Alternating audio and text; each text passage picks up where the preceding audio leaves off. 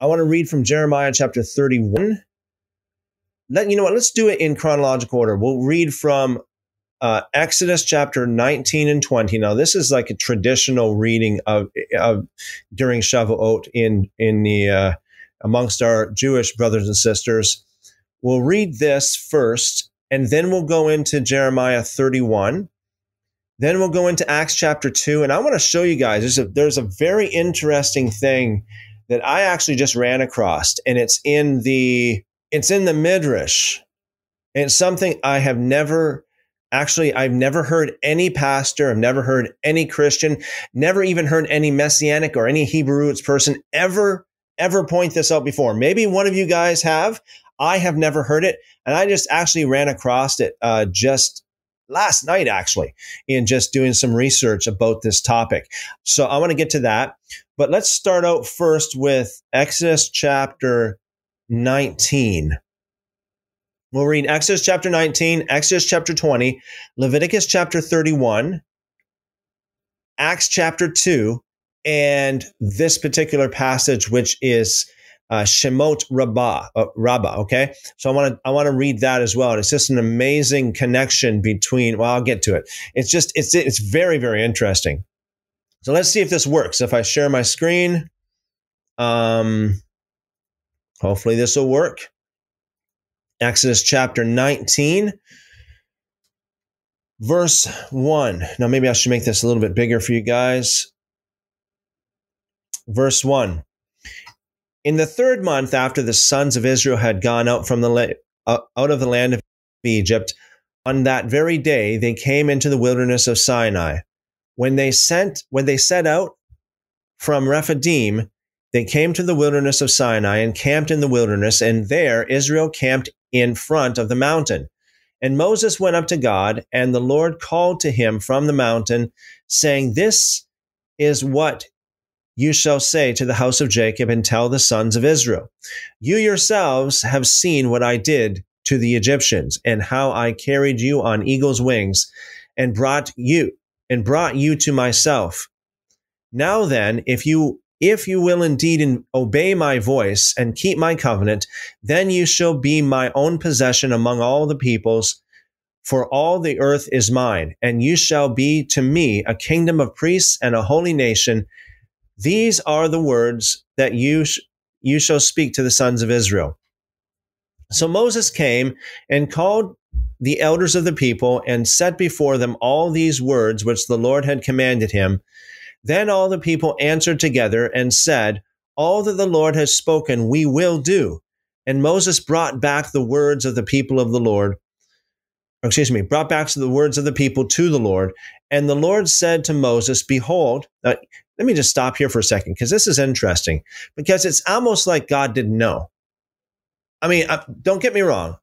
I'm just saying, it's almost as if, why would Moses have to bring the words of the people back to the Lord if the Lord already knew? If God already, is everywhere at all times and hears everything and knows everything, why would Moses have to be the messenger between the people and the Lord? Just asking. Verse 9, then the Lord said to Moses, "Behold, I will come to you in a thick cloud, so that the people may hear when I speak with you, and may also trust in you forever." Okay. Then Moses told the words of the people to the Lord. Okay, so this particular concept right here is I believe it's one of the most important concepts in the Torah, and that is that God said to Moses, basically, I'm going to appear to you. I'm going to come to you in a thick cloud so that the people may hear when I speak with you. In other words, so that you will be credible. The people will not question whether you are, you're talking about the Lord here. Is it just a figment of your imagination? Is it, are you a true prophet? No, the people heard So the people witnessed it. This is a big point here. The people witnessed God's encountering Moses. Everybody saw it. So that the people may hear when I speak with you and may also trust in you forever. So in other words, God's like, okay, Moses, I'm going to give you credibility in the eyes of the people. I'm going to certify you. Maybe that's not the right way to put it, but I'm going to prove to the people that you are trustworthy and that you are a true prophet, because they will witness it themselves. Me conversing with you, me coming to you, me talking to you. Verse 10, the Lord also said to Moses, go to the people and consecrate them today and tomorrow, and have them wash their garments, and have them ready for the third day. For on the third day, the Lord will come down on Mount Sinai in the sight of all the people. Okay, again. But you shall set bounds for the people all around, saying, beware that you do not go up to the mountain or touch the border of it. Whoever touches the mountain shall surely be put to death.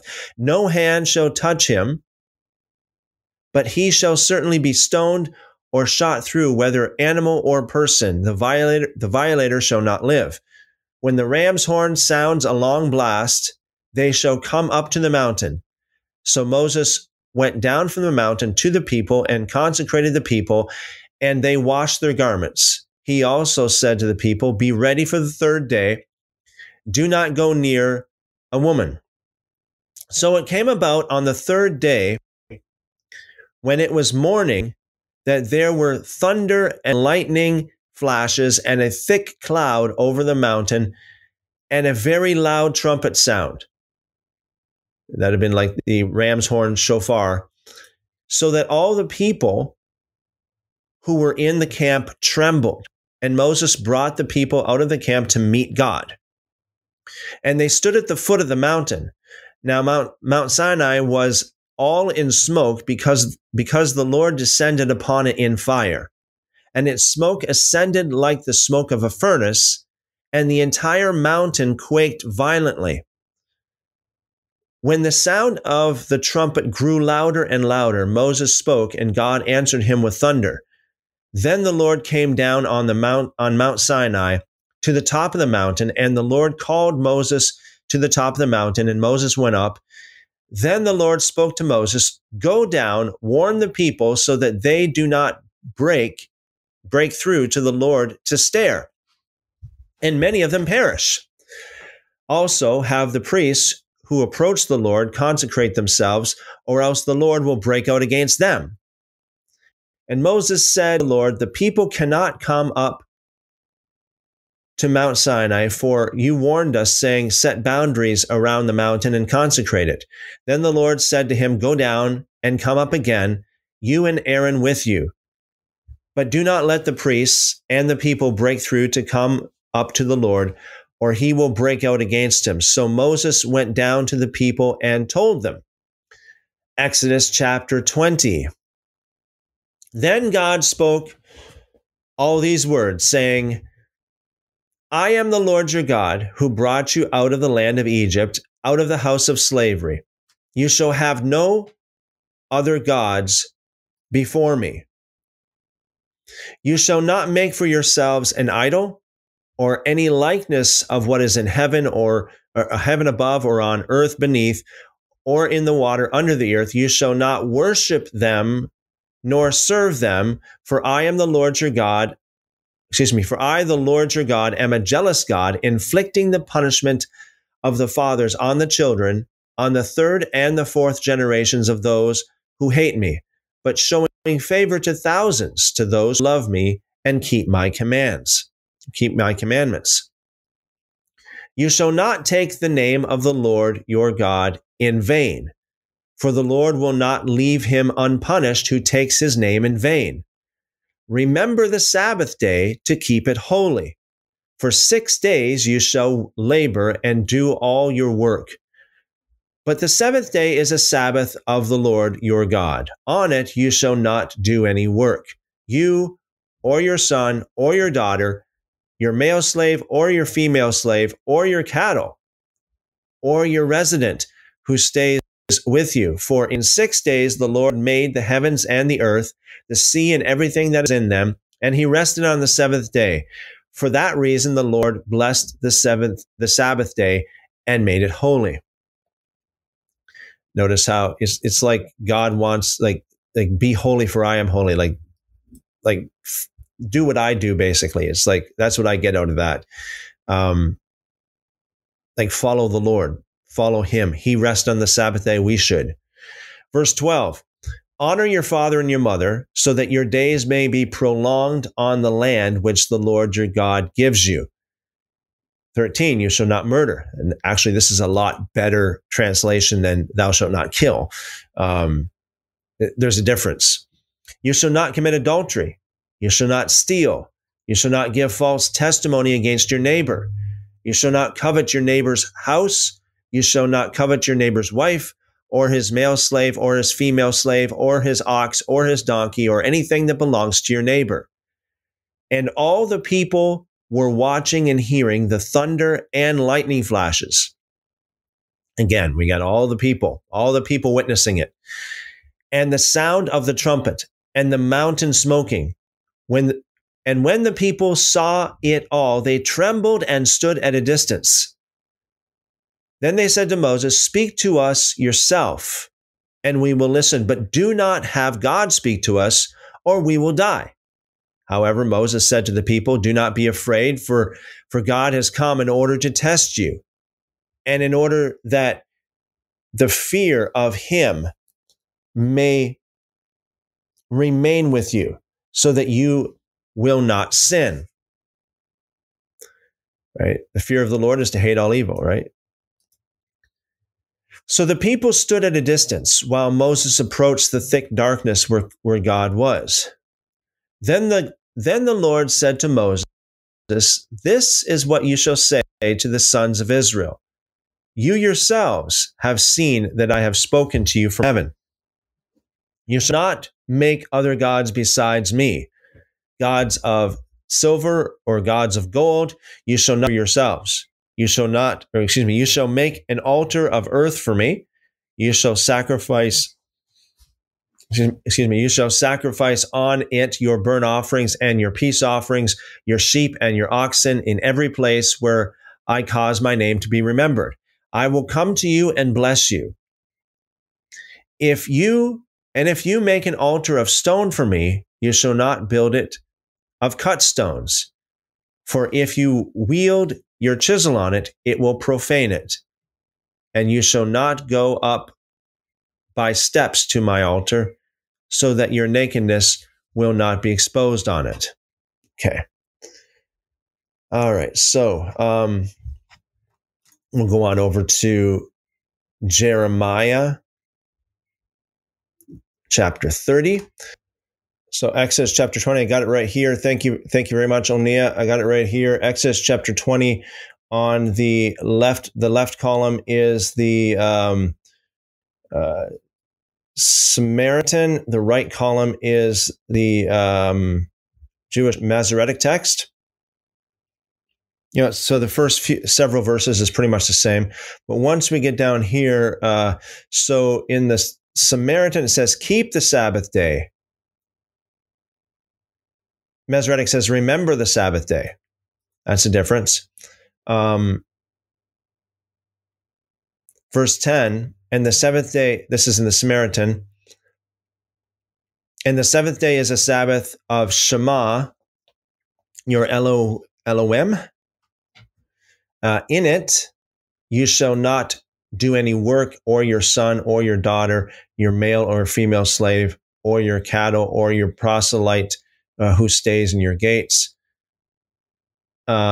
But the Masoretic says, but the seventh day is a Sabbath unto Adonai, thy Elohim. In other words, the Lord your God. You shall not do any manner of work, you, nor your son, nor your daughter, nor your manservant, nor your maidservant, nor and not your beast, nor your stranger that is within your gates. Okay, so it's a little bit different there.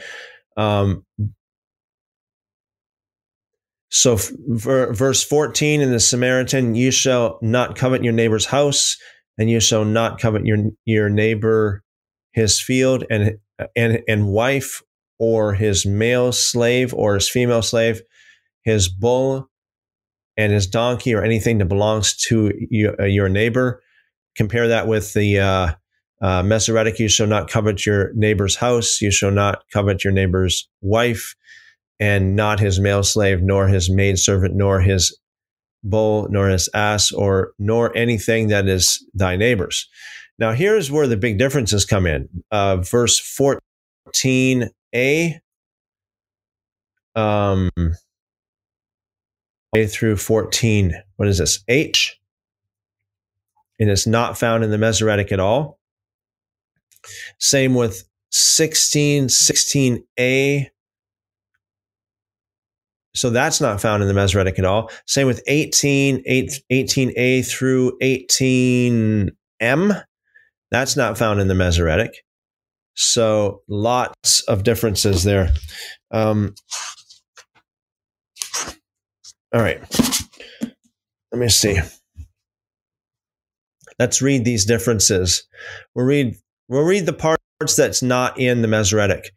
And when Shema, your Elohim, will bring you to the land of the Canaanite, which you are going to inherit it, you shall set up great stones and lime them with lime, and you shall write on them all the words of this law. And when you have passed over the Jordan, you shall set up these stones, which I command you today, in our Gerizim, or this is to be the Mount of Gerizim, Mount Gerizim, and there you shall build an altar to Shema your Elohim, an altar of stones. You shall not lift up no iron on them. You shall build the altar of Shema your Elohim of complete stones, and you shall offer burnt offerings thereupon to Shema your Elohim, and you shall sacrifice offerings and shall eat there, and you shall rejoice before Shema your Elohim. That mountain in the other side of the Jordan, beyond the way toward the sunset, in the land of the Canaanite, who dwell in the prairie before the Galgal, beside the Alon Morah before Ashkem. Okay, so all that is not found in the Masoretic. Verse 16.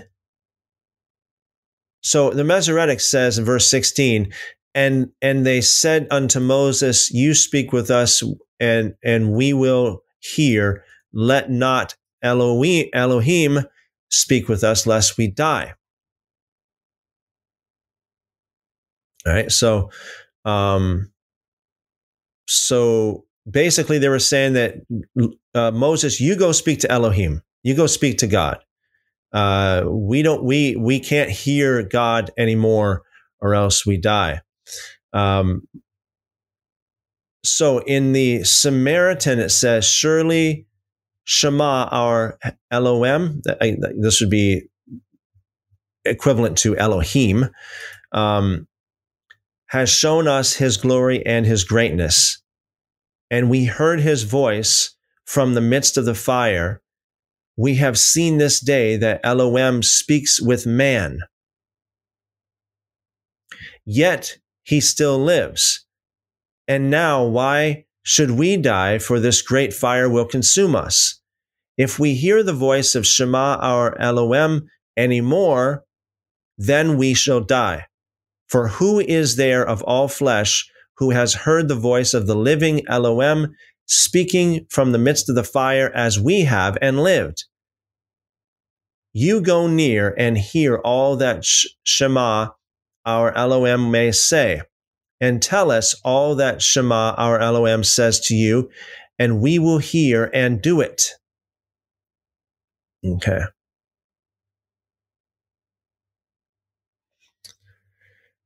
Another big difference is verse 18. There's a lot more added to the Samaritan.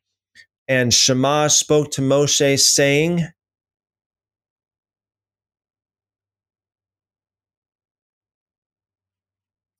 I have heard the voice of the words of this people, which they have spoken to you. They are right in all that they have spoken. Who will wish that they had such a heart in them that they would fear me and all the days keep my commandments, that it will be well unto them and unto their children forever. See, that's the purpose of the Torah right there. I will raise up for them a prophet like you among their brethren, and will put my words in his mouth, and he shall speak to them all that I will command him, and it shall be that the man who will not hear his words, which he will speak in my name, I will require it from him. So this is like all basically from Deuteronomy 18, right? It's all from Deuteronomy 18.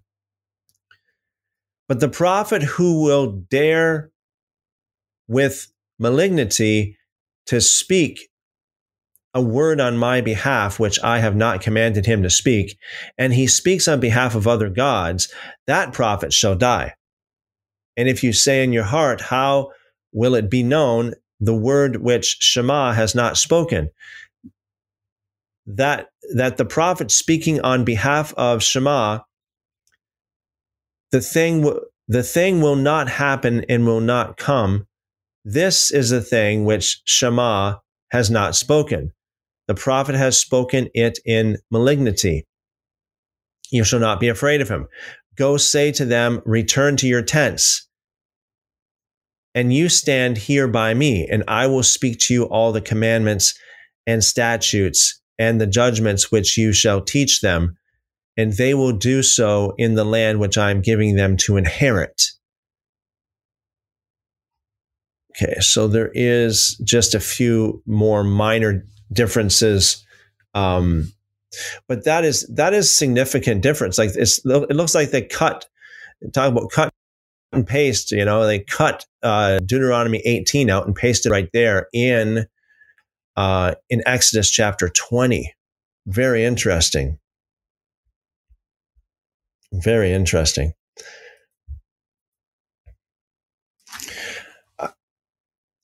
So God, the word God in the English is usually translated from the word Elohim in the Hebrew. Now, if you want to take it in a very, very literal sense, the word Elohim means gods, or as our Jewish people would say, like the powers that be. So there are different, and this is how I have seen it so far. There are different points of view, right? You can view God as God. You can view Elohim as God, right? So this is a very, very distant way of viewing him, calling him Elohim or God. As I said before, when Yeshua was on the cross, he didn't say Father anymore. He said, my God, why have you forsaken me?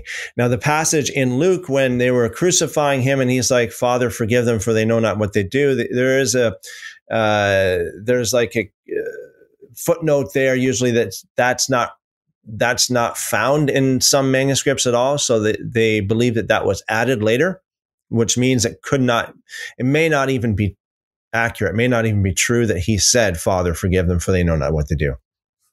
We talked about that several times before. So there are different relationships, how I see it. There are different relationships that a person can have with God. The most distant relationship being not even believing in God at all, I suppose. But apart from that is just calling him God. And then there's the covenant relationship, which is instead of calling him Elohim alone, you call him Yahweh Elohim, or the Lord. Okay, it's the same God. It's just a different relationship. It's like to one person you can be a brother, to another person you can be a father, to another person you can be a son. Depending on your relation, to another person you can be an employee. Depending on your relationship, to another person you can be a neighbor. Does that mean there are 12 different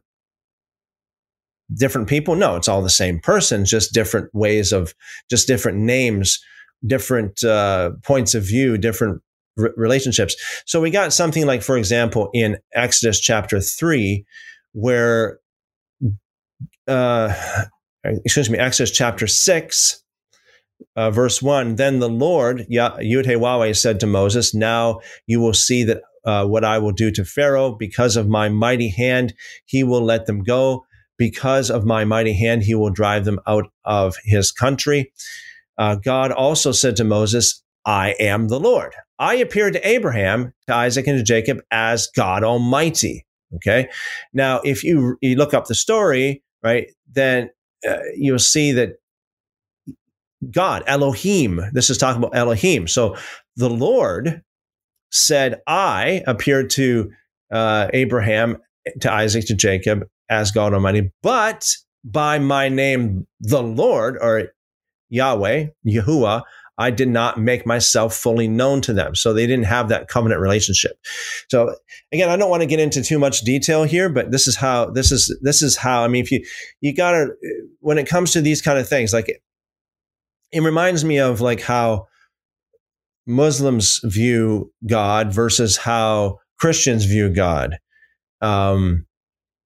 It's like Muslims would call him Allah, whereas Christians would call him God. Does that mean there are two gods? I don't think so. I think it's the same person, just looking at it from different points of view, different interpretations or different filters put through, like the whole idea of Quran talking about Allah, whereas you got the typical Christian Bible talking about God. Just different names for the same thing, the same person. In fact, I understand that in some places in the East and in Syria and around that area and some other places over in the East, Christian churches, especially those who are speaking Syriac or Aramaic or Arabic, they never say God in church. They always say Allah. They would be worshiping Allah. But Christians worshiping Allah. So it's just a different, to me, it's like you've got, like, say, you've got Edward and Gerald. Edward and Gerald talk about Timothy. Gerald says Timothy is a nice guy. Edward says he's an idiot. Does that mean they're talking about two different Timothys? No, they're talking about the same Timothy, just two different points of view, different points of view, but they're talking about the same guy. So that's how I view it. Again, without getting into too much detail, I would highly recommend, if there's any doubt regarding, what we're talking about, look it up.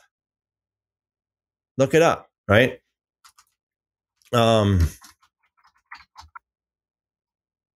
Yeah. Again, that deserves its whole entire different video, but that's as much as I understand it. It's just a different name for the same person because of a different relationship. Okay, so let's get into Jeremiah chapter 31, and thank you for Onia for pointing out Samaritan. Very interesting differences there in the Samaritan for sure. So last night, by the way, we had Dr. Jason A. Staples with us. Very, very interesting. This is another one of those videos you have to go back to listen to it time and again to really get the fullness of everything that Jason was saying. And again, for those of you who are who don't have this book, I would recommend getting this book. If you do get this book,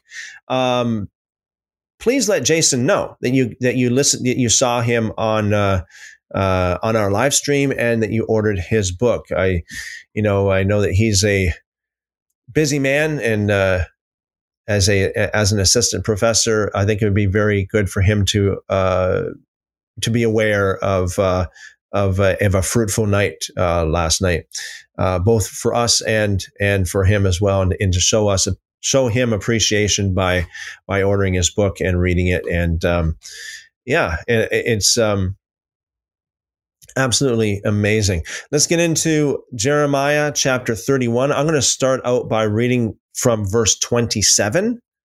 Verse 27. Behold, the days are coming, declares the Lord, when I will sow the house of Israel and the house of Judah with the seed of mankind and the seed of animals.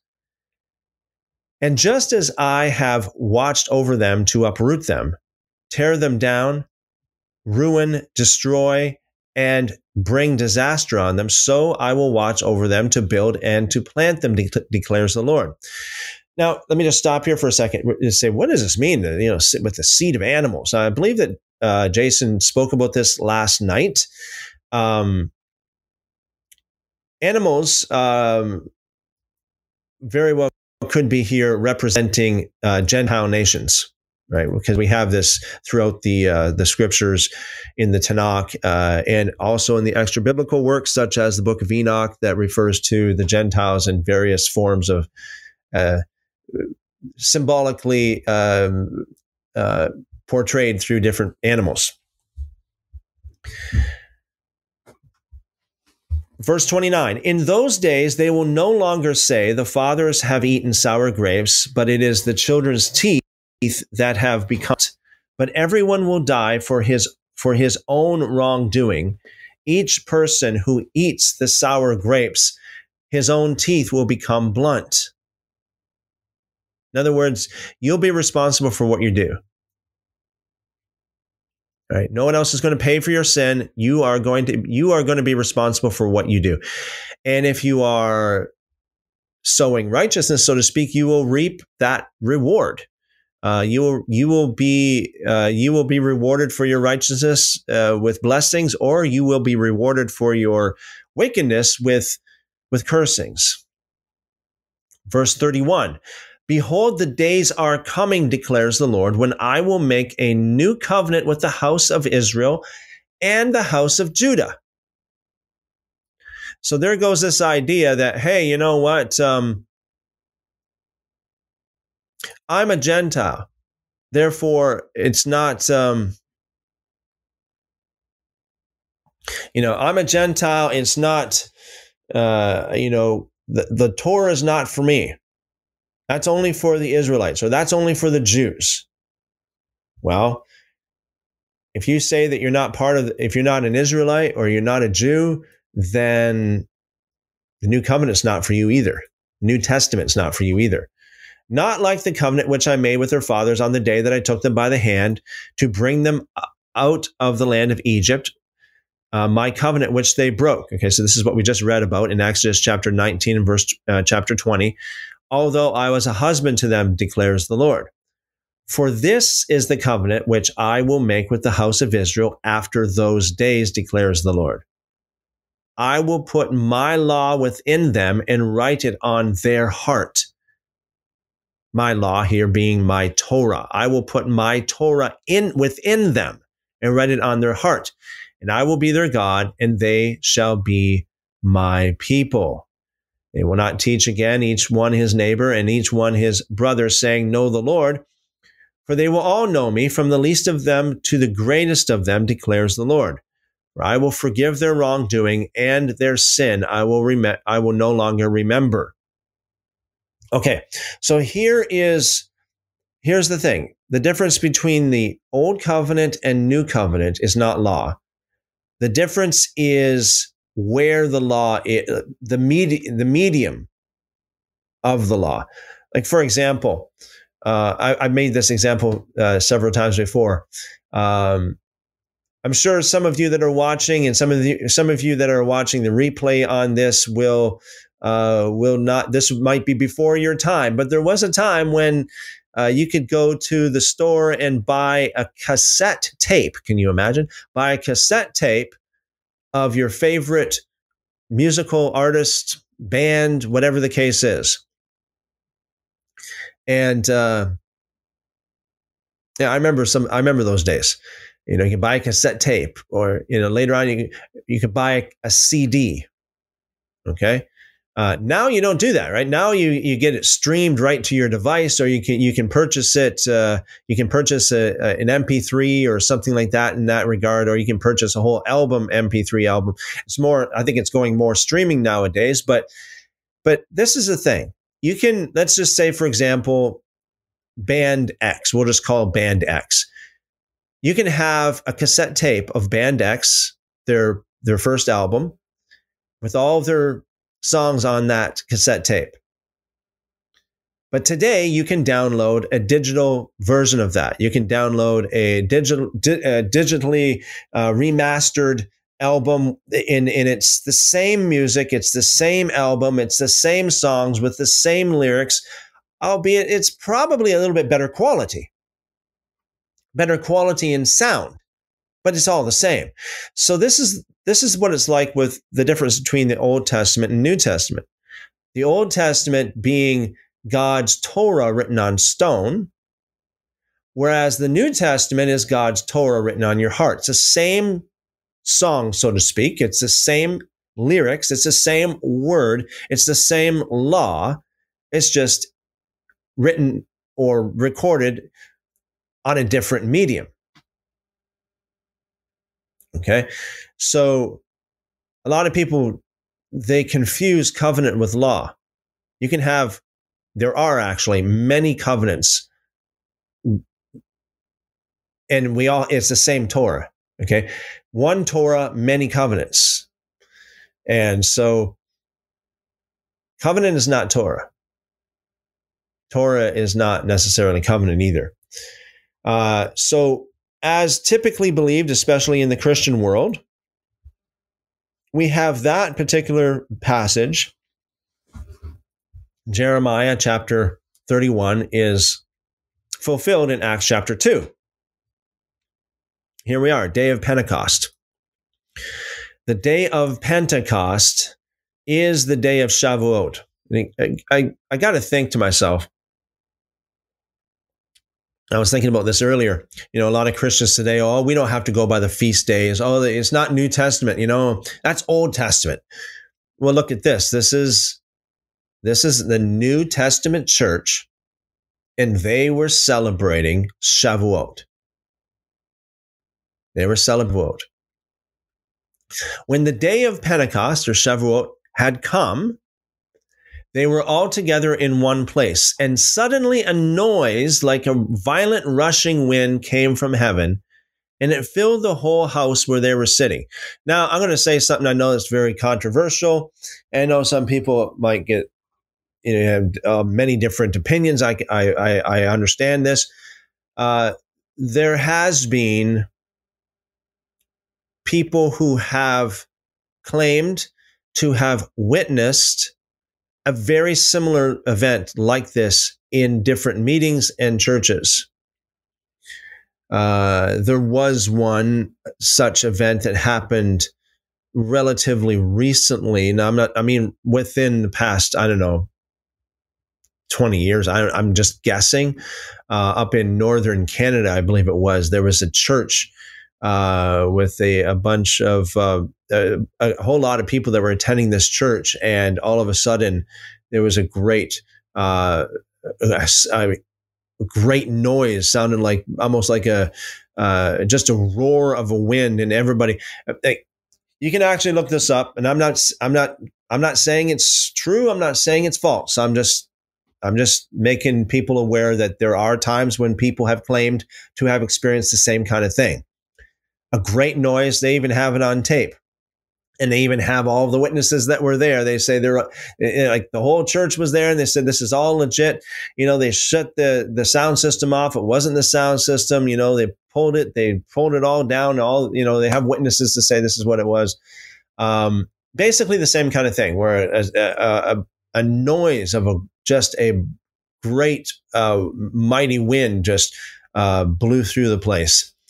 And so this is what we read here in Acts chapter 2, verse 2. And suddenly a noise like a violent rushing wind came from heaven, and it filled the whole house where they were sitting. And tongues that looked like fire appeared to them, distributing themselves, and a tongue rested on each of them. And they were all filled with the Holy Spirit and began to speak with different tongues as the Spirit was giving them the ability to speak out. Now, in just a moment, I'm going to show you guys something I find to be extremely interesting. Again, I've never heard anybody make the connection the way I'm going to make the connection in just a moment. Never heard any pastor, never heard any rabbi, never heard any Messianic rabbi, never heard any Hebrew roots person ever mention what I'm going to show you guys. Now, maybe they have, I just never heard it. However, I did run across this in looking at some Jewish material last night, and I thought, wow, this is amazing. So I'm going to show you guys. So hang in there just a moment. I'll read the rest of Acts chapter 2, and I'll show you what I came across. I think it's absolutely phenomenal. So let me just recap here. And this is verse 4, and they were all filled with the Holy Spirit and began to speak with different tongues, as tongues here meaning languages, right? Or languages. Tongues is actually like an old English word. It simply means languages. As the Spirit was giving them the ability to speak out. Now, there were Jews residing in Jerusalem, devout men from every nation under heaven. Now, of course, this wouldn't be in a hyper literal sense. This wouldn't be Jews from, the Aztecs of Central America. No, of course not. So it's not every nation under heaven, but rather, basically what this means is there were Jews from all over the place, generally speaking. Verse 6, and when this sound occurred, the crowd came together and they were bewildered because each one of them was hearing them speak in his own language. So they're like, wait a second, we're from all over the world, so to speak. We're from all over the different nations. We all come from different places that, maybe our mother tongue might not be Hebrew or Aramaic. But how come all of these people, each one of us are hearing other brothers and sisters that we know do not know our language, speaking our language? Speaking languages that we can understand. Perhaps, I'm just saying perhaps, these Jews that were there from quote unquote every nation, perhaps they didn't understand each other. Maybe they didn't understand the James or Peter when they were, doing their service, or they didn't understand the disciples when they were praying. Maybe there was this language disconnect. Okay. But when the Spirit came, according to Acts chapter 2, the Spirit gave the disciples the ability to speak in languages they have never learned, speaking the languages of the other people that were also in attendance there so that they could understand. Right? Let's say there was, some, remote place in Africa that someone came from, and they came all the way up to Jerusalem, and they had, they didn't understand their language, but when the Spirit came, the Spirit of God gave one of the believers the ability to speak in that language so that that person could understand them. And by the way, there are, again, take it for what it is, believe it or not, there are many instances And I'm not talking about just the Pentecostal charismatic world. I'm talking about even the Roman Catholic world, for that matter. And there are many different instances of times throughout the past 2,000 years when people have claimed to have been overcome by the Spirit or overcome in the presence of God, and they were able to. They were in a different country, for example, a different nation, or they were talking to someone else that couldn't understand them, and all of a sudden, boom, God gave them the language to speak, and they spoke the language that they've never learned before, so that the other person could understand. There are testimonies of this happening actually many times in the past 2,000 years. And again, this is not just Pentecost. I think that a lot of the Pentecostal stuff is actually fabricated tongues, to be honest with you. But I do believe that there is true, this very miracle has happened and can happen, for reasons that God in his sovereign will, in his sovereignty, rules that that it should happen. So I do believe that it can and has happened legit, since Acts chapter 2. But there's a lot of abuse of it for sure. Absolutely. Verse 7, they were amazed and astonished, saying, why are not all these who are speaking Galileans? Why are not all these who are speaking Galileans? And how is it that we each hear them in our own language to which we were born? Parthians, Medes, Elamites, and residents of Mesopotamia, Judea, Cappadocia, Pontus, and Asia, Phrygia and Pamphylia, Egypt and parts of Libya around Cyrene, and visitors from Rome, both Jews and proselytes, Cretians and Arabs. We hear them speaking in our own languages of the mighty deeds of God. And they all continued in amazement with great perplexity, saying to one another, what does this mean? But others were jeering and saying, they are full of sweet wine. Or they are full of new wine. In other words, they're all drunk.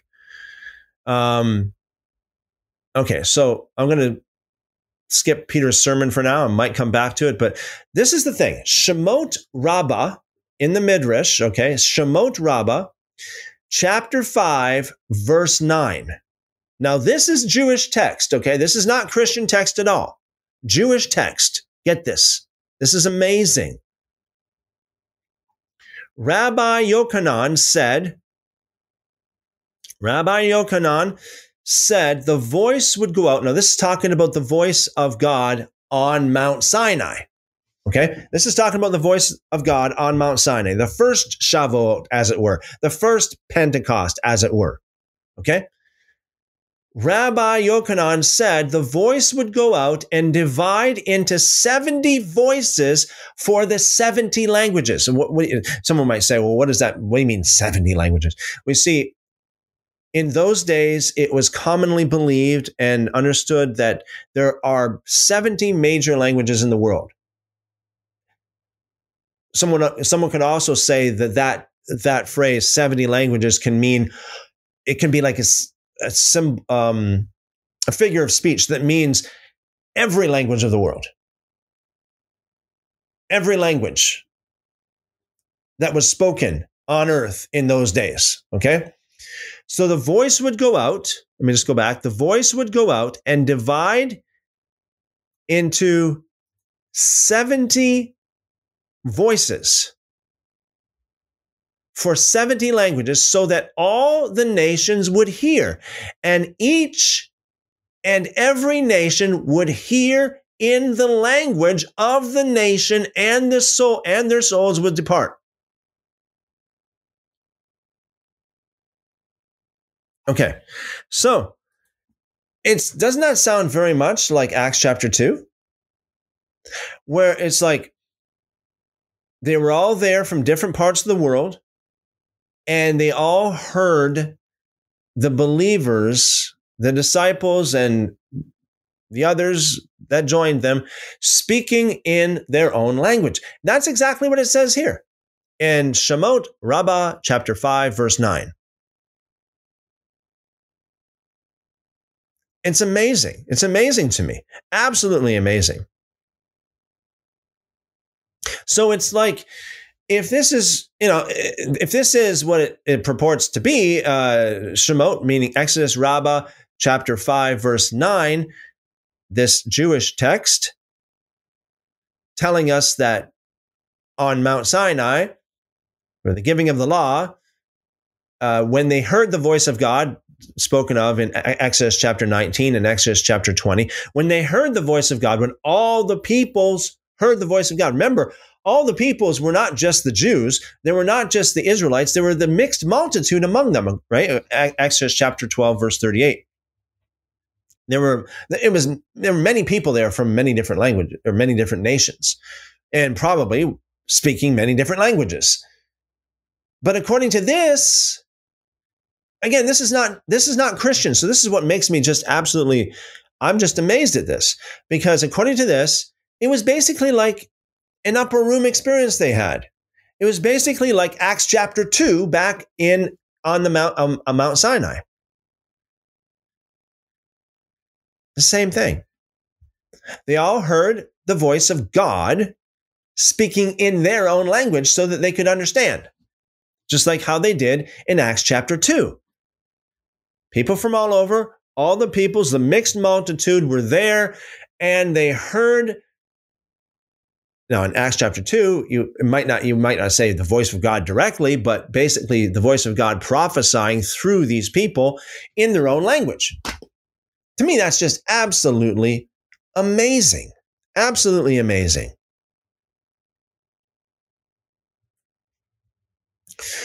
Okay, so let's so that's what I wanted to read scripture on my heart. I will get into the comments here, and we will. So Onia says Jubilees for Shavuot suggests Shavuot is deeper than the giving of the law on Mount Sinai. I wouldn't doubt it. I've always said that the law, I believe, there was not a like one point in time that it was actually given. I believe it was, it always has existed, just that different people in different times basically drew from that law. Like Abel drew from that law. Cain did, but he didn't do a good job fulfilling it. Job, Abraham, Isaac, Jacob, Noah. I believe it's the same pot, as it were, the same reservoir of the quote unquote Torah, just what applied to them, given the circumstances that they were under. Jubilees connects it to God's covenant with Noah, and to not flood the earth again, and to keep the Noahide covenant. Very interesting. And it says the angels kept Shavuot before any man in the beginning of time. I believe it. I've always said, I just said it, but I mean, I believe the Torah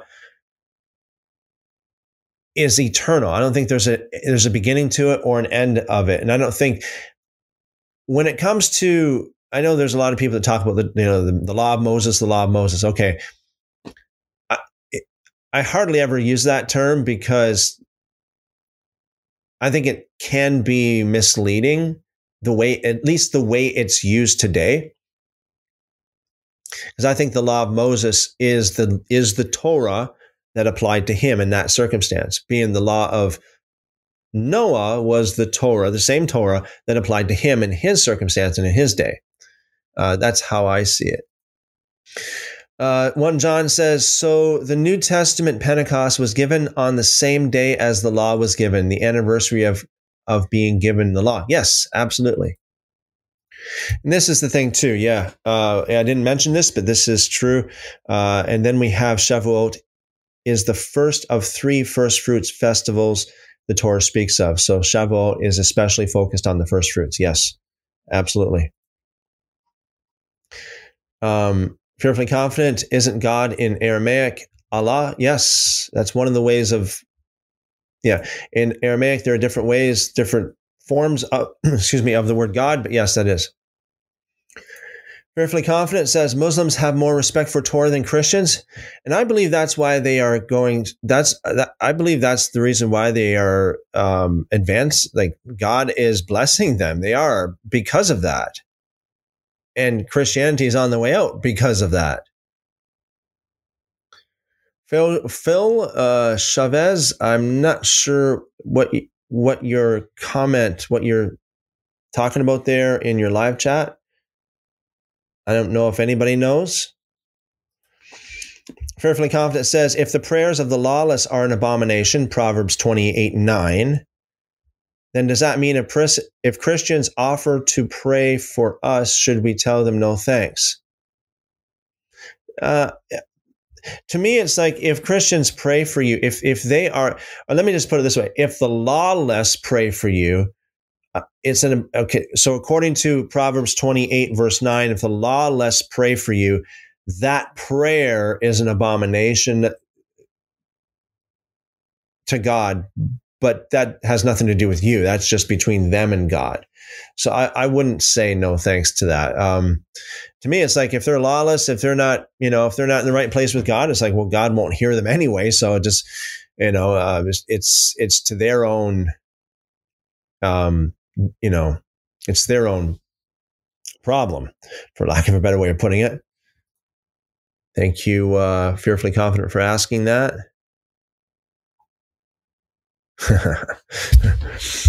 If the passages were taken from Deuteronomy fills in that very event with these dialogues. Notice he said seed and not seeds.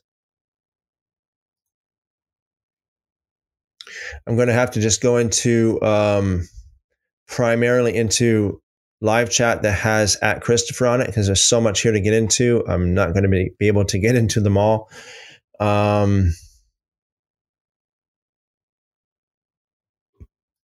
Fearfully confident is Jeremiah 31 negating Christian doctrine that Jesus died for our sins. Where did this doctrine start? That's a heavy question. I believe that doctrine started later on in perhaps like New Testament days, because like we have, for example, so the idea that Jesus died for our sins and that, he like freely gave up his life for all of us. I'm just want to lay this out there. Like that Jesus just like he loves us so much that he just freely just laid down his life for us. That we see that in the writings of Paul, I believe, first, chronologically speaking, the writings of Paul first. Later on, we see that in the Gospel of John. Now, there are some allusions to that in the other Gospels, but not like the Gospel of John. Let me explain. In the letters of Paul, we know Paul makes that, he builds that case quite strongly. The Gospels, Matthew, Mark, and Luke, the synoptic Gospels, doesn't say hardly anything about that concept at all, with the exception of perhaps the Last Supper, where Jesus said, "This is the blood of my new covenant shed for you." But that's about it. But even in in regards to the book of Luke's account of it, they say that particular portion, according to some scholars, has been added in there. It's not part of the original. I'm not talking about Matthew or Mark, but Luke specifically. John, we see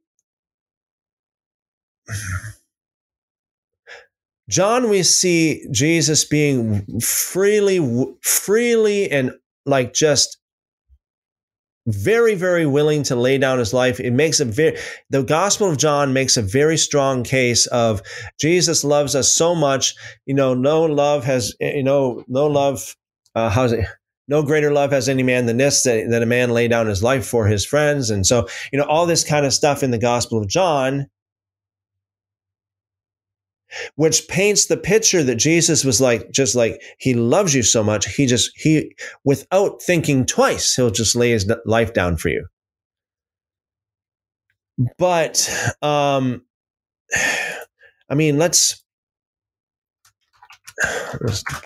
I'm just going to look this up before I say it because I want to make sure I'm accurate here. Do we see that kind of attitude in the Synoptic Gospels? Do we see a Jesus who is like, man, I love you so much. No way am I ever going to even even doubt the idea or even want to even not lay my life down because, hey, it's all because of my love for you.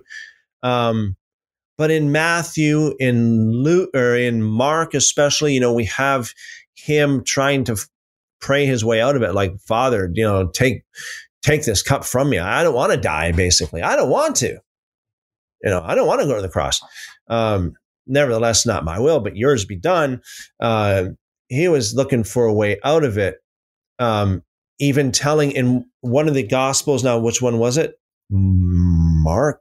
Let me see a second. I just want to be accurate here. Luke. It was Luke, where he even told his disciple, even said to them, go and buy a sword. Get ready for a battle. Get ready for a fight, guys.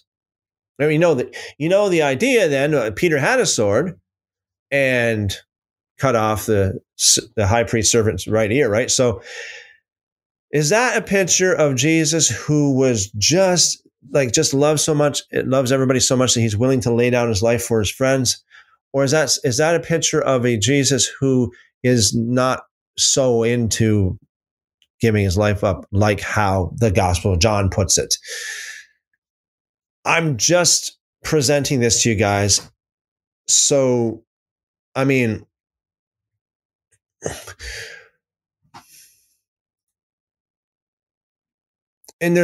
I'm sure we can mine more truth out of the Gospels in this way, talking along this lines. I'm sure we can talk more. We can go deeper into this subject.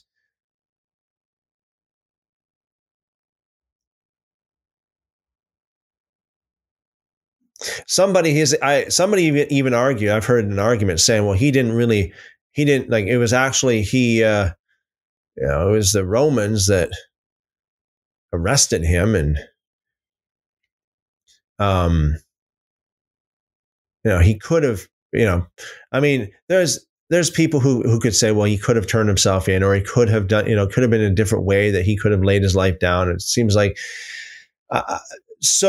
the long and the short of it is, it seems like that doctrine started with Paul and concretized in the Gospel of John. We don't see so much of it in the other Gospels or in I'm just trying to think of the other books. What other New Testament books that we see it? And we do have some a little bit here and there, but not like the writings of Paul or the Gospel of John, which it seems like that idea was there at least from 50 AD, around there, maybe even a little bit before that forwards, which would have been like 20 years after his death. And that's a long time, actually.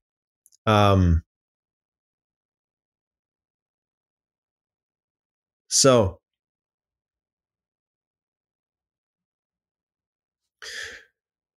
I wouldn't, at this point in time, I wouldn't go so far as to say that Jeremiah 31 is negating that.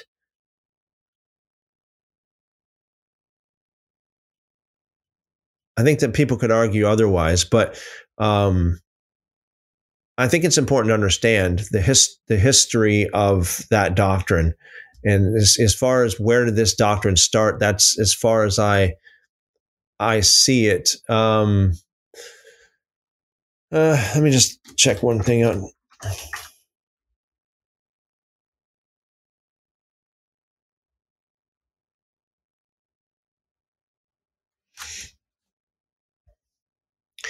I mean, you look up the term like died for our sins. I mean, as far as the actual phrase goes, it's only once in the New Testament. I mean, I know people could argue that this, the concept is there, but consider it today. Like today, we have so many Christians who are like, they're always using this. Jesus died for my sins. Jesus died for Jesus died for our sins.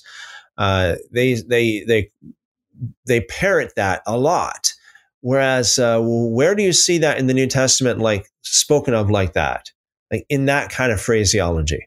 As far as I see, it's only 1 Corinthians 15 in that kind of direct sense. Very good question, Fearfully Confident.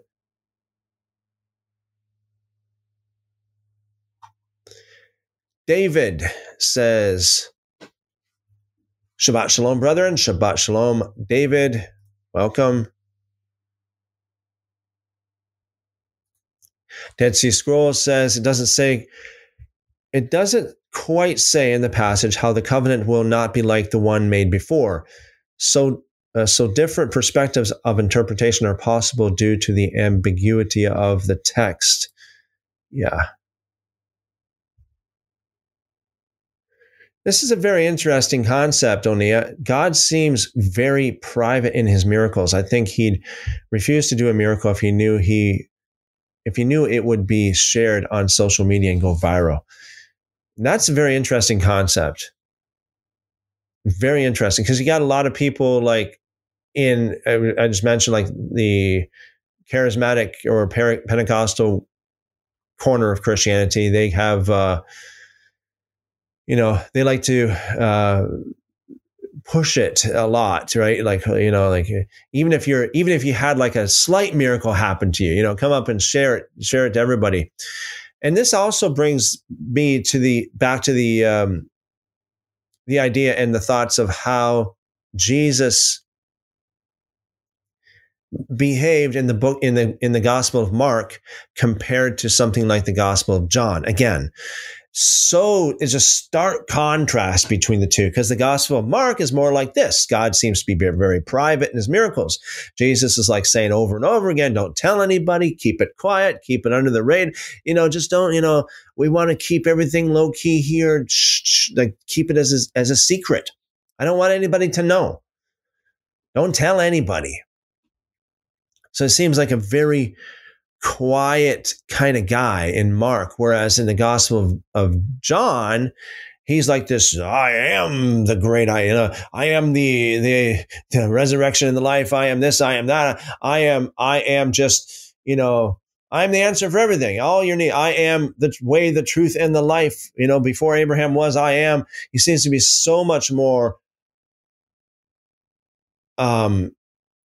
bold. I mean, that's not even the right word for it. He just seems to be so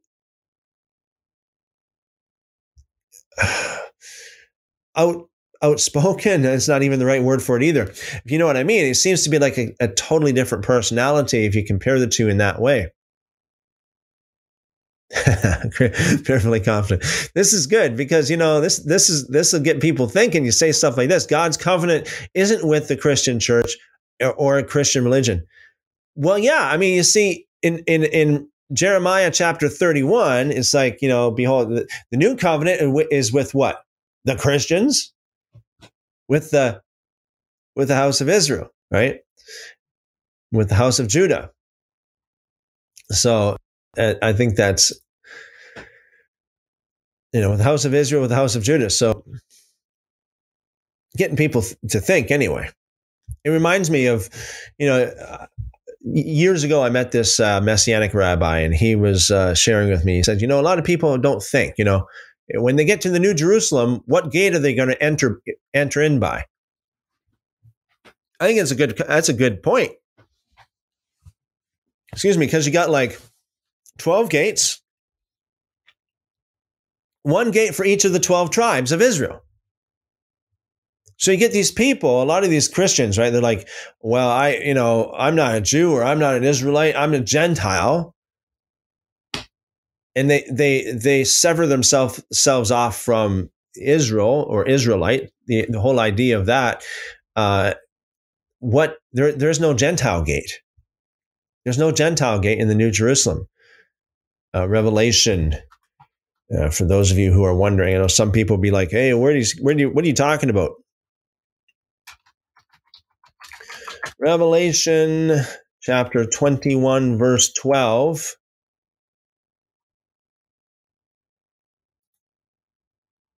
Revelation chapter 21, verse 12. And she, speaking of the New Jerusalem, basically, for those of you, again, if you're a newbie, the New Jerusalem is basically the final frontier. It's the last stop. Okay. Also, she had a great and high wall with 12 gates, and 12 angels at the 12 gates, and the names written on them, which are the names of the 12 tribes of the children of Israel. Right? So, what gate are they going to use? Pamela, welcome, Pamela. Shalom. Think that church is in Edmonton here. We'll see if I can find info on it. Oh, so you think, that church that I mentioned earlier. Okay. Looked years ago, but didn't see anything. From what I remember, it was like way up in the middle of like Nunavut or something like that. It was like way up in the middle of nowhere from what I remember. But I mean, you might have, yeah, I think if I can remember right too, there was something about Edmonton. There might have been a different, yeah, just kind of speaking off the top of my head here, but very interesting. Yeah, if you can find info on that, that would be amazing. Fearfully confident, what level of importance would you think learning biblical Hebrew would be? I think that it's very important, especially at least a basic knowledge of it. Like I'm not like an expert in Hebrew yet. So Lord willing, I'm learning as well as we go along. But I think that a basic knowledge of it is definitely definitely needed for sure. Very important. I do believe this is true. 1 John, Jesus never started a new church. He was bringing people back to the true Torah. Absolutely. Yeah. When he said to Peter, upon this rock, I will build my church. I don't believe that he was talking about a new church, his ecclesia. Oh, this is something I thought I was going to ask Jason last night, but I didn't ask him. And that is the word ecclesia in New Testament times was actually referring to like Israel and not to a new church, and had like Jewish overtones to it as well. So the word ecclesia, which is translated church in most of the New Testament, is not a new concept at all. Actually, in Acts chapter 7, it talks about the church, the ecclesia. Some translations say assembly or congregation, but it's ecclesia. The church existed way back in Moses' day, in the wilderness with Moses, as it says in Acts chapter 7. Did I say Exodus before? Acts chapter 7. So yeah, I don't think that Jesus started a new church. And when he said, upon this rock, I will build my church, the word build there, if you look it up, it actually refers to edifying something that's already in existence. It's like building up. It's like restoring or, just fortifying what's already there, not building something new. I think that's very important. This is very interesting. I know this is not directed towards me, but Fearfully Confident asked Corey, what brought you out of being Trinitarian? And his answer was reading the Bible for myself. we emphasize this so much. Like, read the Bible for yourself, and it's so easy to fall into error, like to listen to, to fall into the, as I call, the modern corrupt Christian narrative. It's so easy to get into that, to buy into all the cliches from the church, because it's just like, that's what it is. It's like just a pocket full of cliches. It's so easy to do that, but it's so hard to get rid of them, because those cliches talk about build. It's like build it's like fabric that it's part of the fabric of the doctrine. So once you realize that most, if not all, of these cliches are not true at all, it takes a while. Like even myself, it took like decades for me to really go through it all and to really see the truth of what the scriptures actually teach, what even historical evidence actually shows us, really just to get a good grip on evidence. What constitutes good evidence, good critical thinking. The interpretation, Jesus loves you. Yeah. So you read, I'm not talking to you, Oni, I know you, but yeah. But some people, it's like, I remember having a guy over to my place, right? It's several years ago. There's this guy that came over, and he's like this kind of guy. He's like, Jesus loves you. Jesus loves everybody. Jesus is love. God is love, and Jesus loves you. And so he was sitting down on my couch, and I pulled out John chapter 8, verse 12, I believe, all the way through to the end of the chapter. And I think that's probably one of the most vicious, some of the most harsh words that Jesus ever spoke to his enemies, I suppose you would say. It was talk about escalating. It was an argument. It was a discussion that escalated right to the point where they literally wanted to kill him, and he had to run. He just had to slip out of their. He had to go away, or else they would have crucified him right there. Telling them that they don't know God, telling them that that they're murderers, telling them that they're sons of the devil. It just goes on and on and on and on. And it's like, so I read that portion of scripture, and then I said to this guy at my place, I said, okay, so after you read this, and how almost cruel Jesus was to these people, harsh he was to these people, according to John chapter 8. I said, now close your eyes. Can you imagine these Pharisees and these people just holding hands just now, just singing, Jesus loves me, this I know, for the Bible tells me so. It's like ridiculous, especially when you read some of these portions where Jesus is just absolutely fierce in his word, in his rebukes, and yeah, it's just,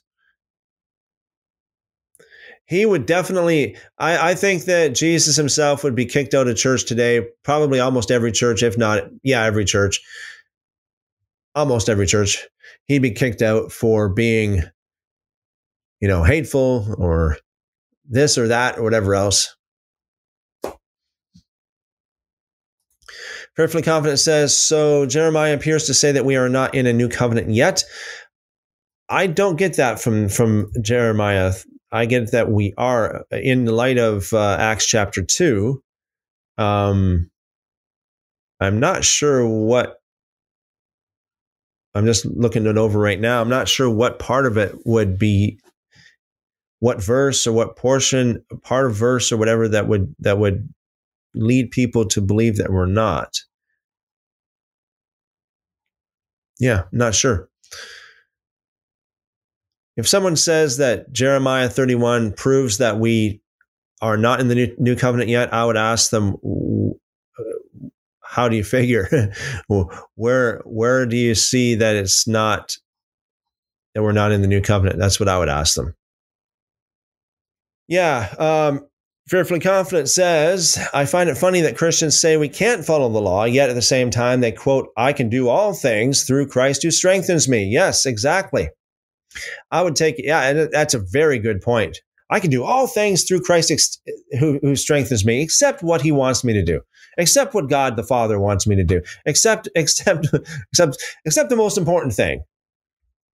They will do and say and willfully blind themselves to anything and everything to support their failing doctrine. I would add to that, talk about the Gospel of John. Well, since most Christians are like 100% Gospel of John anyway, I would use that. I would say when the Gospel of John, again, if my memory serves me correctly, it is John 14, verse 12, when Jesus said, if you believe in me, you will do what I've been doing and even greater things than these. And like people would say, well, only Jesus can, only Jesus was the only one who could obey all the commands. He said, if you believe in him, you can do everything he did, he's doing or has done, and even greater. So I would say to these antinomians, I'd say just put that in your pipe and smoke it. My grandmother would use that. She would say that from time to time. Pious Crusader says, wanted to ask about Hosea 5:13 through 16. I wanted to see if this is what Jesus wanted to do, or was it a prophecy that is yet to happen at the time? Let's take a look at it. Hosea chapter 5. Computer's getting slow here again.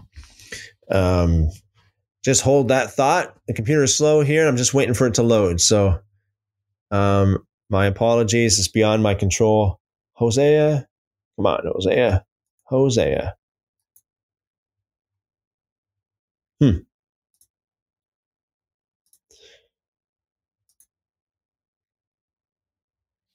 Oh, here we are. Hosea chapter 5,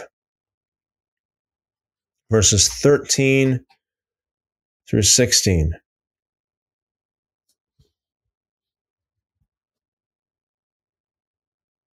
I don't have verse 16 here. There's no verse 16.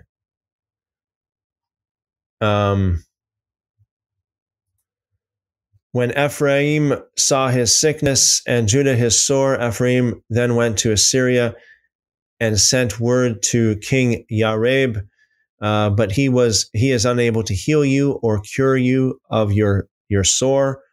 For I will be like a lion to Ephraim, and like a young lion to the house of Judah. Yes, I will tear to pieces and go away. I will carry away, and there will be no one to rescue. I will go away and return to my place until they acknowledge their guilt and seek my face. In their distress, they will search for me. I at this point, without getting into a deep study on this passage, I do not see where Yeshua is in this. I see this as God speaking. So I just don't see that.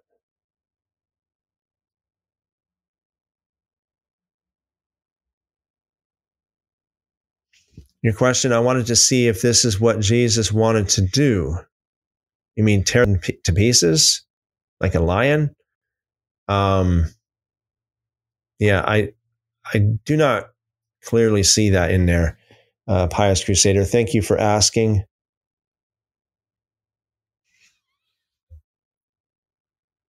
Billy over there on TikTok says, so would tolerance in our situation be the law of Christ?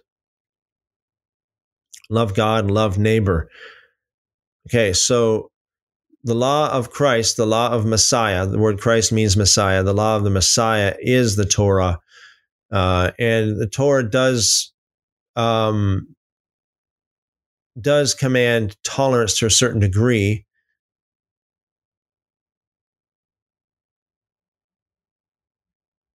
So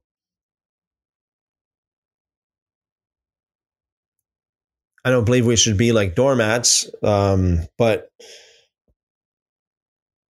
there is some tolerance that is commanded in the Torah.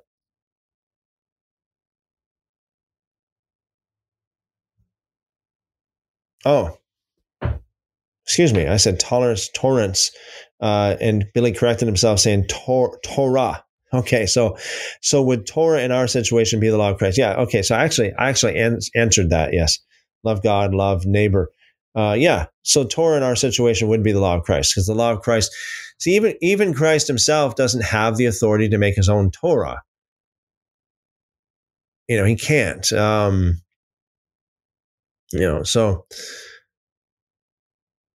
he taught the Torah of his father.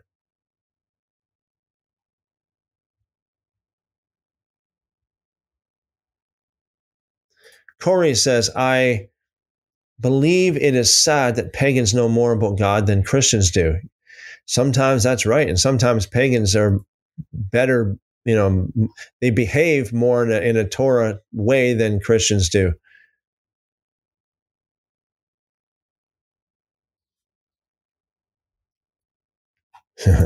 I can do all things except Torah. Yep. That's the Christian mantra right there.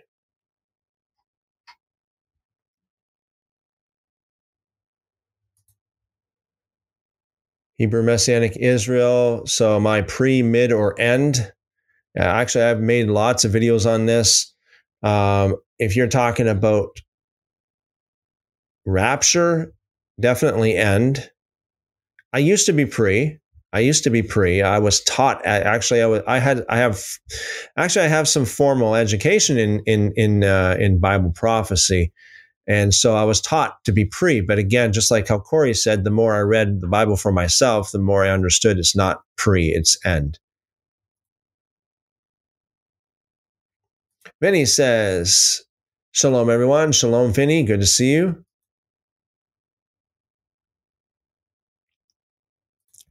Dead Sea Scrolls says that we don't have to teach anyone anymore. Okay, so the idea that we don't have to teach anyone anymore,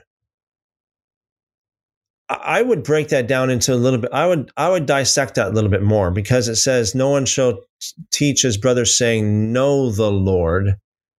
So, I mean, in my experience with God, I can say that no one taught me. I learned a lot of things. I learned a lot of things from you guys. Oni, I learned some stuff from you. I learned some stuff from lots of other people here and in, all around. However, in regards to knowing the Lord, I would not say that anybody actually taught me to know the Lord, because when I had that experience, I keep on referring to it in the last. It was August of 1992 when I had an experience that I would consider, if there's anything to be called a born again experience, it would have been that experience. That would have been it for me. When the Spirit of God came into me, and it was just so real, so tangible, even to this day. And I knew him like I've never known before. I've read the Gospels many, many times over. Like, I've read about it many times before I had that experience. It's like the way I looked at it. Like, this is the way I look at it. It's like you can read about, take any famous person. I don't know. Let's just say the Queen of England. Let's just say Queen Elizabeth. You can read about her. You can go to the library and read 50 books about her. But if she comes and knocks on your door and comes and sits down and really takes up resonance with you, then you can say you know her. It's like a completely different thing. So this is what it's like. This is what I understand that to mean. It's like you can't really teach someone to know the Lord in that way. They have to have that experience with God themselves. And so that's what I think Jeremiah 31 is talking about. But that doesn't mean that we're, if someone's really born again, or if someone really has, let's just say Jeremiah 31 is fulfilled in any given person. Does that mean that they know everything now, that they can't be taught? No, I don't think so. I think that there's lots to learn always on a different level, not so much knowing the Lord personally, but rather knowing, like, for example, some of the stuff that all the stuff we talk about, like the stuff that I just mentioned there earlier about Shema or Shemot Rabbah, chapter 5, verse 9, all these things. I don't think God would download all of that kind of knowledge through the New Testament, but rather through the New Testament experience, but rather the knowledge of Him, to really know Him as a person, rather as opposed to just knowing information, just having, head knowledge, but rather real experiential knowledge. That's how I look at it. I understand there are different interpretations. Different people have different interpretations of that. So,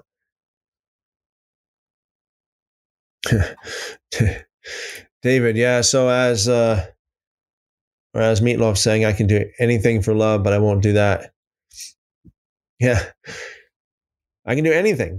Christ will just, I can do anything through Christ who strengthens me, but nope, not obey the commands of the Father. That's for sure. Shine, Amos 5:18-27. I think this is a portion we go through quite often.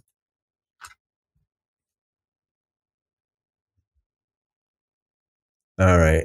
This is taking some time. Sorry, but my computer is just so slow here right now. So, Shine, if you can be more specific on maybe a verse or a question about a specific verse, or quoting a verse, that would help me out tremendously. Just that this is what I see right now. Just so you guys, it's just a blank screen because I'm waiting for the page to load.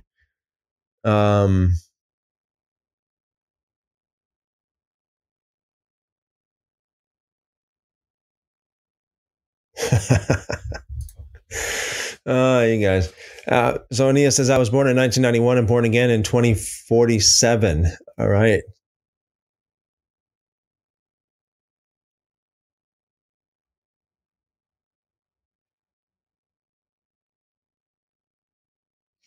Vinny says, some are so brainwashed, commenting on Psalm 119, that David would not have been speaking about Moses' law, the law of death. That's a new one for me. So delusional. Yeah. The Moses law, the law of death. Yeah. It's only a law of death if you break it. Actually, it's not a law of death. It's actually, if you break it, you'll get the curse.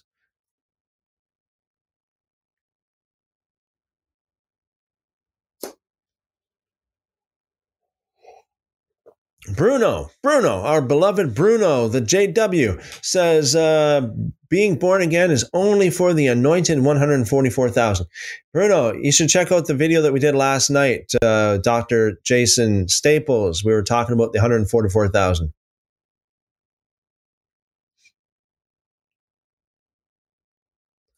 Billy says, born in 1972, went to church almost every Sunday of my life, but have only recently started seeking God instead of passively hearing His word. That's amazing, Billy. I hear it so often. People go to church like all their life. They've been going to church for like 30 years or whatever or more. And then, God gets a hold of them. And again, they read the Bible for themselves. And they really come into the truth. There are some people I wish that would be the case. Bruno says 144,000 are the ones that rule in heaven. Again, Bruno, check out our video last night, speaking of the 144,000, where Dr. Jason Staples talks about it. He is an assistant professor at North Carolina University, and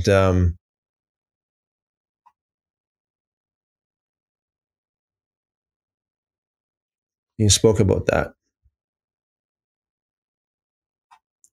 Hawk says shalom. Shalom, Hawks. Good to see you.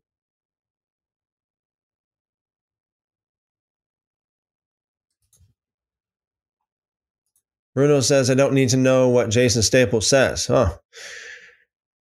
Well, see, I would highly recommend that you don't be, see, this is the thing. We need to be humble enough to listen to people's points of view. Okay. I don't know of anybody who knows everything. And Bruno, if you're honest with yourself, you'll probably come to the conclusion that you don't know everything. Therefore, there could be something that you don't know about the 144,000 that could completely be a game changer. Okay? But I know that because of people's pride and arrogance, they are too afraid to even consider the fact that they might be wrong. But I would highly recommend you humble yourself and listen. And if Dr. Staples said anything that is wrong, prove him wrong. Prove him wrong. To ignore another man who teaches the same word that you claim to believe, to just completely ignore him without a good reason, without a good argument, is being willfully ignorant. Willfully ignorant. And that's not the way to go. You're not going to go on the right path doing with that kind of attitude. Bruno says universities are for worldly people. Do you know that the people that you're believing that tell you about the 144,000 that you believe are people who went to university? Are you aware of that? Are you aware that some of these people, that's where they got that information from? And of course, I certainly would not say that there's a lot of trash taught in university today, different universities. Definitely. Absolutely. I'm pretty sure even Dr. Staples would agree with that. However, the point of the matter is this. I mean, you're talking, some people who have studied it a lot more than others might have a nugget of gold truth in there that you need to know. Bibi says, Shabbat Shalom. And everyone here, Shabbat Shalom. Welcome, welcome, welcome.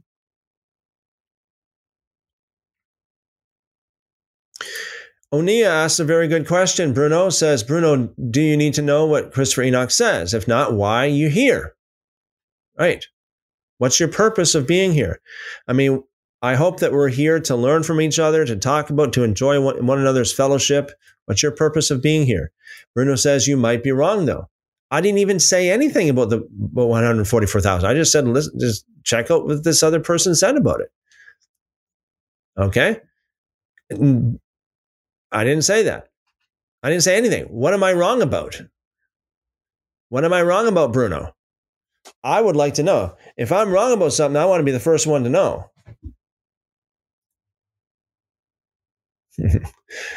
Great Deception says, Bruno, you're a funny guy. Yeah, Bruno. Bruno, our beloved Bruno. Every once in a while we see Bruno pops up, crawls out of the. Yeah. There's never wrong. Hey, I'm like I say, I'm always learning there, One John, and we're all learning.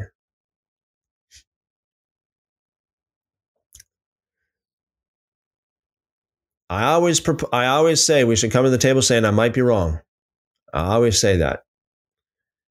And I've said that many times myself. I might be wrong. If I am, show me. If I'm not, take it for what it is.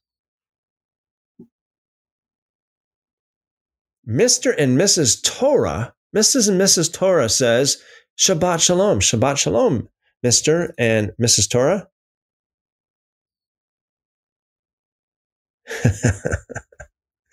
I had his TikToks into the Bible. Yeah. You guys are fun.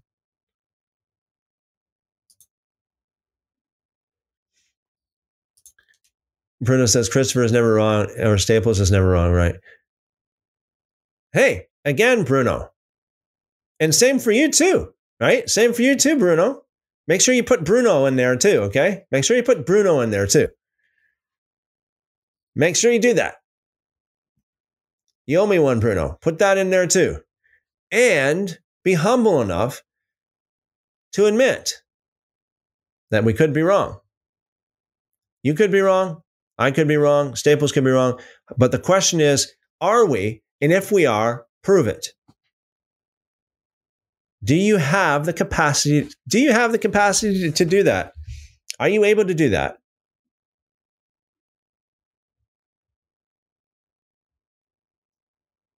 You're wrong about being wrong.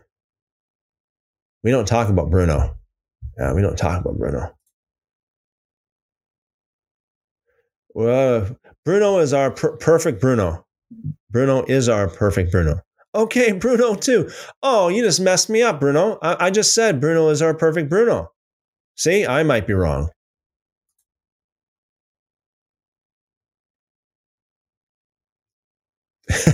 Great deception. Rule number one, I'm never wrong. If I am, see rule number one.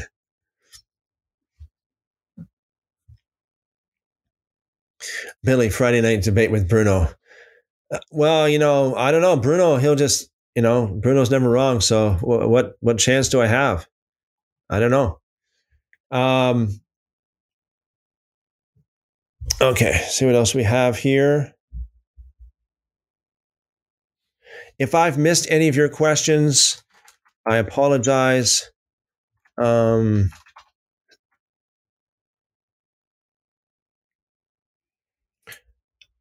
O'Neill says, let's have Sheepdog and Bruno and Wade together. Just lock, you're not coming out of this room until you all agree on everything. Wade and Bruno would make it for a good popcorn night. Yeah. Which calendar are you marking Shavuot at, Christopher? I'm just doing the traditional Jewish calendar. Start like Shavuot being tonight, starting tonight, this evening until tomorrow evening. Hebrew says the sheep still need worship and prayer service as well as communion. It's more than intellectual. Yeah. Yeah, absolutely.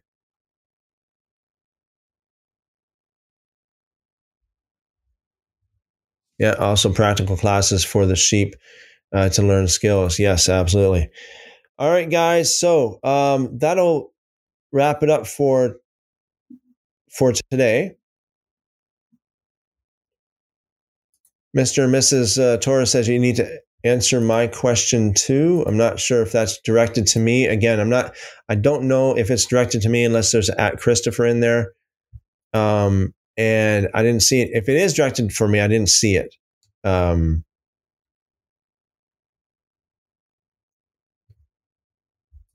Okay, so this is a question I believe it's probably referring to Shavuot tomorrow. I see different calendar. Yeah, okay. So, I mean, different people with different calendars. I'm not going to make a big deal of it, So, as far as I'm concerned right now, Shavuot would be tonight going into tomorrow night. Another question, is the Targum scripture a good thing to read? Any information, any kind of, reading material is a good thing to read. I'm not saying that it's all 100% perfect. You got to take everything with a grain of salt. So I certainly wouldn't advise against reading it.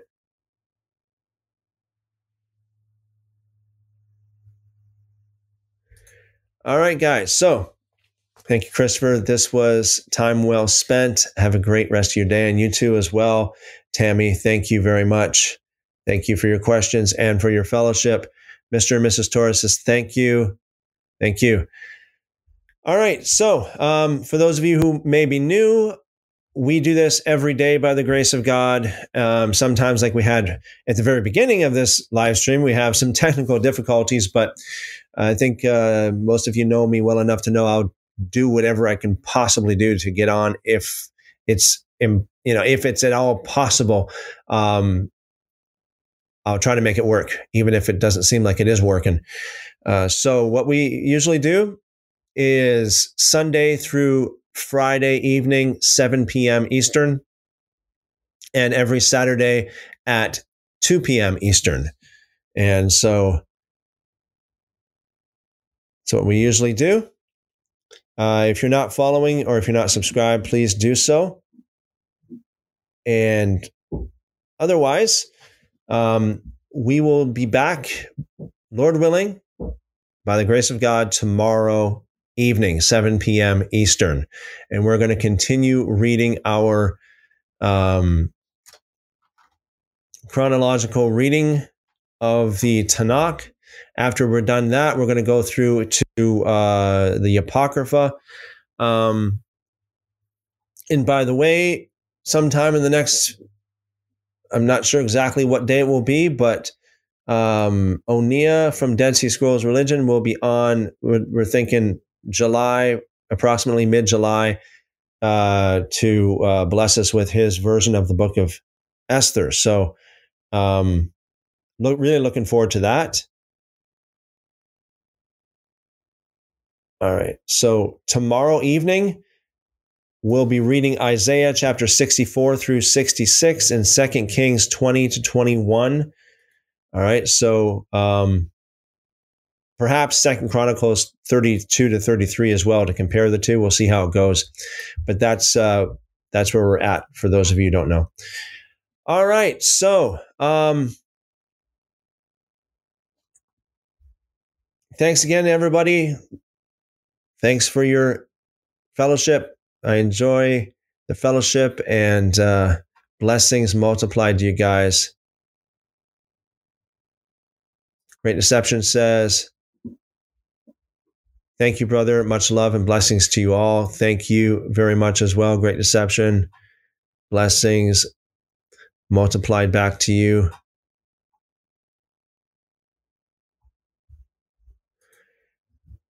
Onia says, turns out Enoch calendar is the same day for Shavuot by coincidence. Oh, interesting.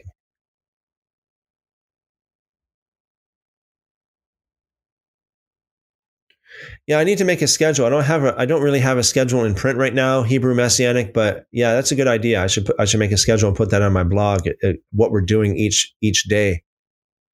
Very good idea. 1 John says, thanks, Christopher, and blessings. Thank you very much. Blessings multiplied back to you. Great Deception says, I'll be blowing the shofar again tonight. Amen. Sounds good. Blow it loud enough, I'll probably hear you. All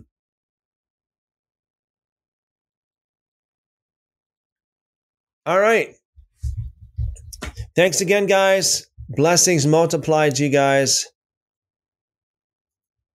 Onia says, do Google Docs schedule, easy to change it. All right. Thank you for the recommendation. Google Docs schedule. All right. Okay. Once again, thanks again for joining us. Thanks again for your fellowship and all your questions and comments. You guys are awesome. You guys are world changers. You guys are world changers.